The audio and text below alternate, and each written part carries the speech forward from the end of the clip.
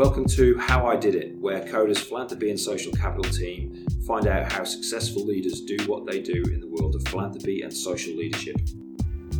Hello, you're listening to David Knowles, Head of Coders Philanthropy and Social Capital team. In this episode, I'm talking to David Gonski, a philanthropist who's also one of Australia's most influential businessmen. David's chairman of the Australia and New Zealand Banking Group at the moment, and also Chancellor of University of New South Wales, President of the Art Gallery of New South Wales Trust and Chairman of the UNSW Foundation. He was previously a member of the Takeovers panel and has chaired the Sydney Theatre Company, the Australian Securities Exchange Limited, the Guardians of the Future Fund, the Australia Council for the Arts, and the Board of Trustees of Sydney Grammar School.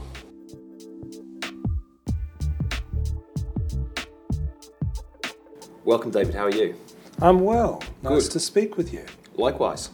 I'm going to start with a description of you that you hear from time to time, the chairman of everything, and a number. Sometimes a number of 40 is mentioned when people talk about you being on boards.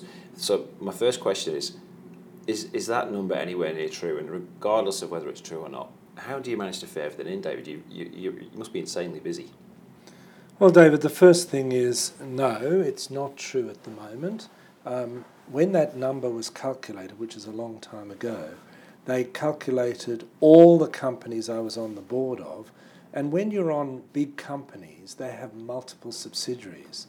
And it was interesting, one of the companies I was on, which I'm no longer on, had 27 subsidiaries. So if you took 27 away from 40, as they were all the same group, it didn't really have much meaning. Today, I am busy, and I'm delighted to be busy. How do I manage it? Well, firstly, I am not in the management of people day to day. That takes a lot of time. It's a wonderful skill, but it is not something that I have to do today. I am in the non-executive role, whether it be in not-for-profits or for-profits, and that allows me much more time to look more at strategies, to be involved generally in companies and institutions and groups, and that allows me to plan my time much better. Yeah, and we'll come back to the idea, because you just mentioned that you don't have to manage people, but there would be a big element still of that in terms of managing the boardroom and managing the people in that boardroom, I imagine. But managing a boardroom, or managing, which is the most important, by the way, relationship usually in a company, one's relationship with the CEO or the director or whoever's running the institute, these are much different to managing 42,000 people in different spots, or even 6 people in different spots, because you're very much involved, and that's what you should be, in the management of their lives. But as a non-executive, you have to discipline yourself, that you absolutely want to be involved, but you mustn't over-manage. And in terms of the current appointments you have and the responsibilities you have, there are a number that sit in the for-profit space, but we're more interested today in those that sit in the not-for-profit space. And I think a number of people would look at the appointments you have and wonder why you even do it. You have so many things that you could do. You could limit yourself to directorships in the for-profit world and presumably well-paid consultancy work. My observation is what you do in the non-profit space is far from tokenistic. So why do you get so involved? I think there are a number of reasons. The first reason is the true motivation. I come from a medical family, not from a business family. And indeed, my late father, who was a brain surgeon, was often said to say of a leading business person, he's just a business person. Those were the days when business people made lots of money but didn't contribute a great deal. I might say the contrary was also the case for hard-working neurosurgeons who made much less money but contributed considerably. I have it in my DNA that I want to contribute to society. It's part of my life. I do it for myself, by the way. I'm very keen to feel that I'm involved. So that's the first thing that makes me very interested in not-for-profits. The second thing is that I love the innovation, the fact that they're really involved in doing wonderful things. And I have found some of the most interesting people in my life in the not-for-profit space. It gives me a variety, it tests my ingenuity, and I feel very good being involved. And the final thing is that in life you're allowed some passions. My passions, which really are education, but also have strayed to the arts, even though I'm a hopeless artist, etc., have been really part of my life. They've enriched my whole thinking. And you can't do a lot of the education role or the arts role in the for-profit space. There are some companies, but not that many. So those are my three reasons. And I would never, ever contemplate a life that didn't have those included. And you talk about your interest in the arts and not being an artist. I think many people appreciate that. I have no artistic elements to me at all, I would say, but at the end of the day, that's what makes me appreciate great art. Well, I should add quickly there, just as an aside for those listening, I got away for years without having to even admit that I was a hopeless artist and probably one of the worst violinists who ever lived, and so on. But then one day, as president of the Art Gallery of New South Wales, I had to adjudicate the Archibald Prize, which I've now done 13 times. That's when people start to question whether you know anything about art or whether you're any good at it. And I decided very early on I'd be totally honest and say I'm hopeless, and now after 13 attempts people accept that. Great. Innovation you mentioned a minute ago.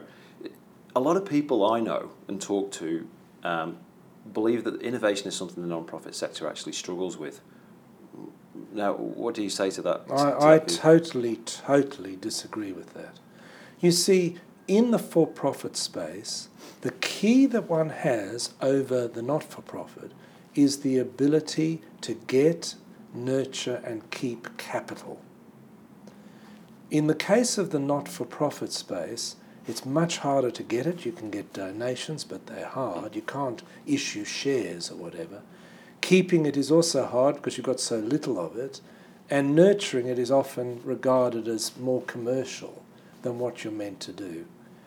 So I have seen so often in the for-profit space that where we come to a fork in the road, where we need to use innovative thinking, that sometimes we resort to just putting more money into play.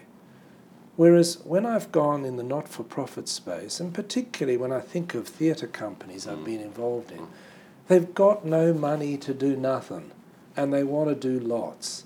And so the most innovative thinking comes along, and it comes along in all sorts of ways. From the top, trying to make sure that with little money one can get the best rights to the best plays and get the best people to act in them. Then going down the thing, you've got somebody who puts on the most fantastic staging of a play with very little money.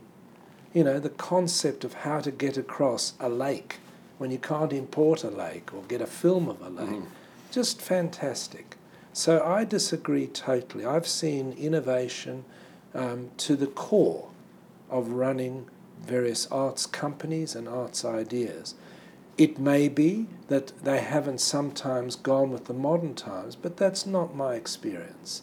Most people in the arts and also in the other not-for-profits I've been involved in are very aware of the trends, and to the extent that they can possibly do it, manage to keep up with them. Yeah, there was. I was in Auckland a few years back, and I was in the foyer of an insurance company building, and there was a thing on the wall, and it was a quotation from a Maori elder, and it said, "We didn't have any money, so we had to think."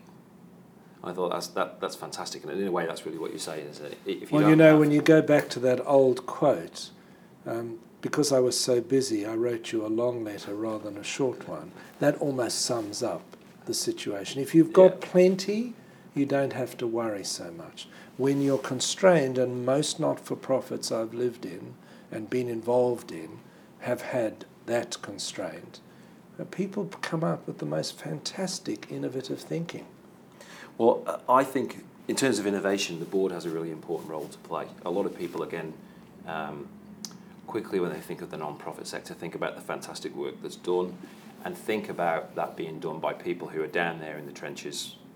Maybe they're volunteering, they're not even paid employees.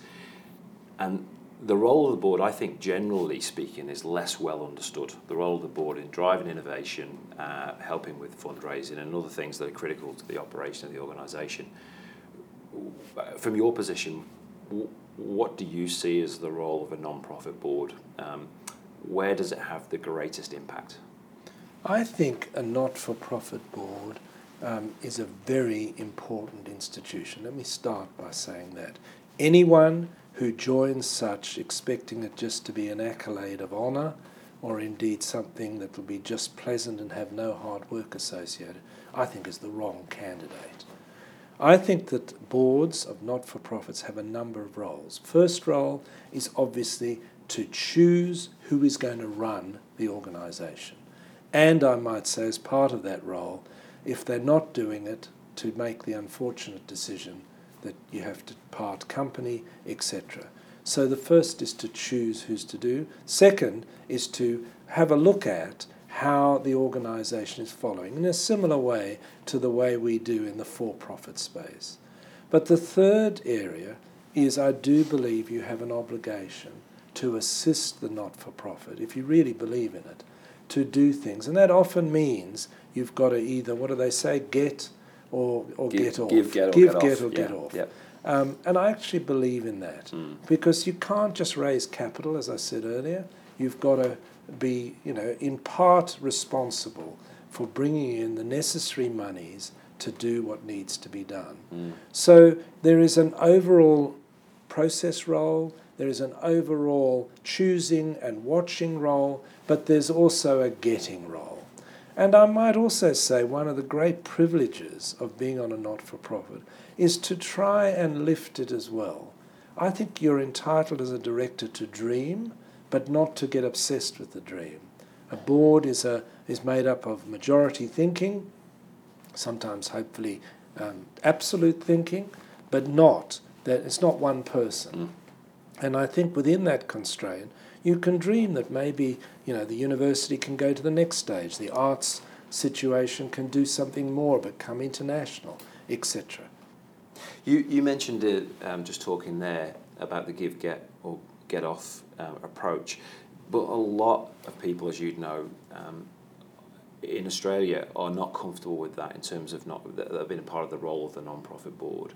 And I often think that the only solution really is succession planning, because it's quite difficult to move the goalposts on people and get them to see their job as fundamentally different after they've signed up to take that position on the board. But if I can just say there, David, firstly, I believe very strongly in diversity on boards.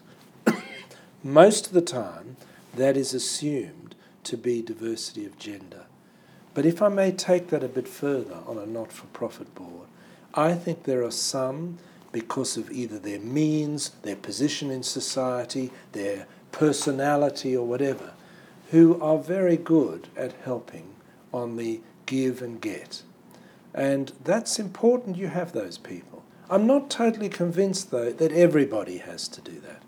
But when I talked earlier of having to be involved in that, that doesn't mean that because you're not prepared to go out or you're not in a position to either give or get, that you should shut up when you get to that part of the meeting.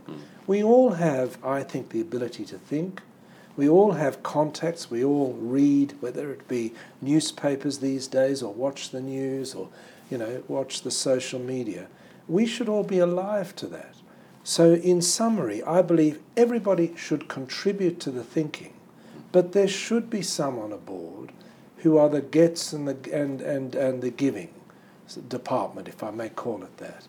And they should be the ones, in my opinion, who take it on. And by the way, it shouldn't be something one fears. One of the biggest contributions ever given to me was when somebody said to me, when you go and ask for money, do not assume that the person you're asking is doing you a favour. unless, of course, you're asking for money for yourself, which you're not. Yeah. If you're asking for money for a not-for-profit, assume that you're doing that person a favour. You're offering them the opportunity to be involved, to do something substantial with their money, and indeed to create something that maybe is yet another feather in a successful life that they've already got. And if you look at it that way, you're a purveyor of something.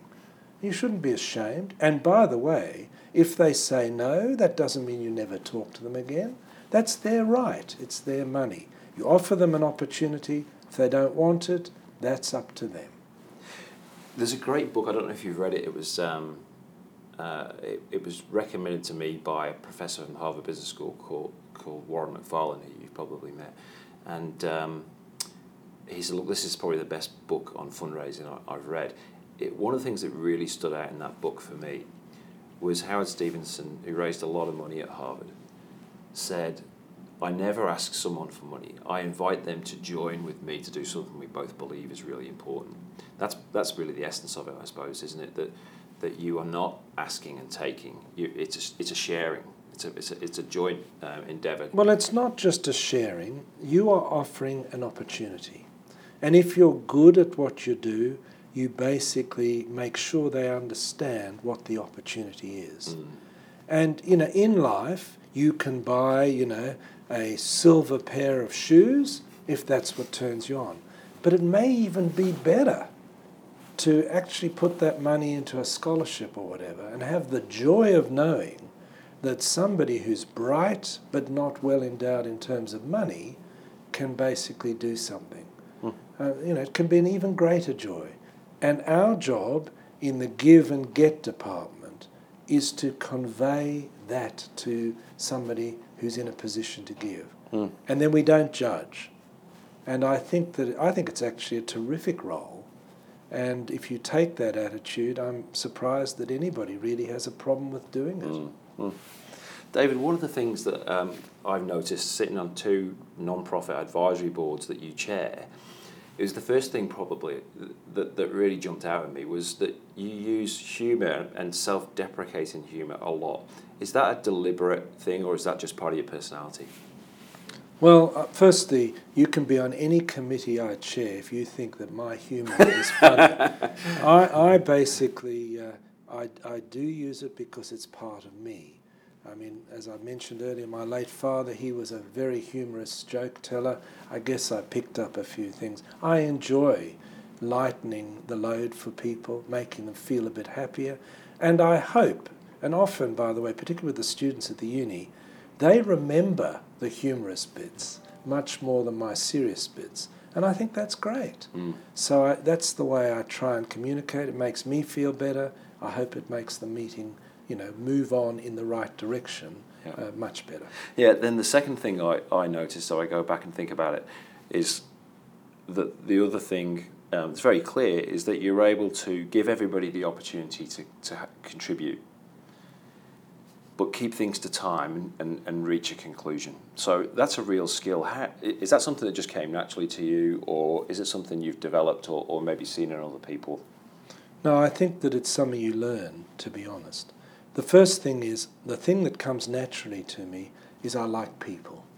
And I think it'd be very hard to be a good chairperson or indeed a good teacher or whatever if you don't like people. So I start with the premise that people have something to add. So I want to hear it.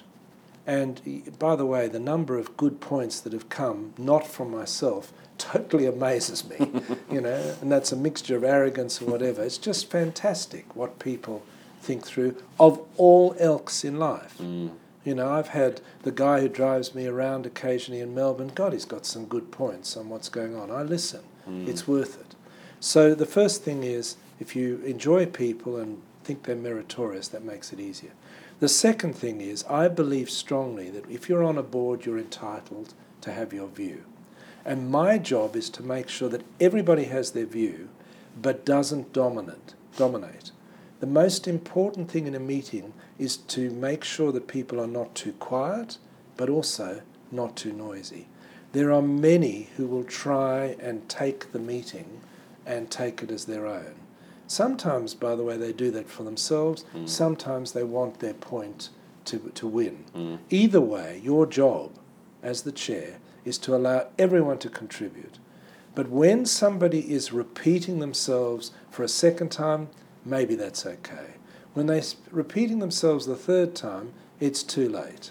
Basically, people should have heard them at least the first time, if not the second, and that's my job, and that's how I think. So I think as chairman, you've got to respect people, let them all contribute, but you've got to work. I mean, I've been in many board meetings where the chair basically sits back and relaxes. No chair can do that, because when you relax, the meeting will take a life of its own, and in general, that's not a good thing. So how do you? What's the distinction between someone who sits there and says, I'm a director on this board, and the person who sits there and says, I'm the chair? What's the difference in the role? I see the chair as the coordinator. I've always seen that.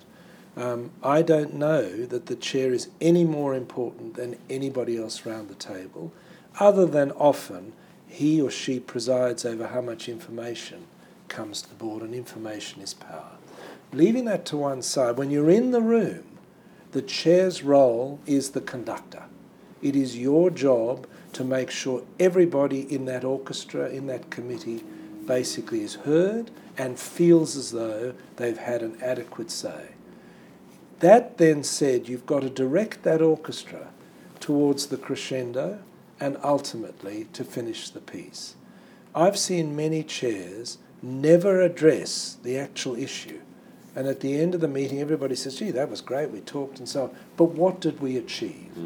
So my job is to let everybody talk, but direct the meeting to make decisions. By the way, make decisions not in my epithet. In other words, the fact that I think something's important is not that relevant.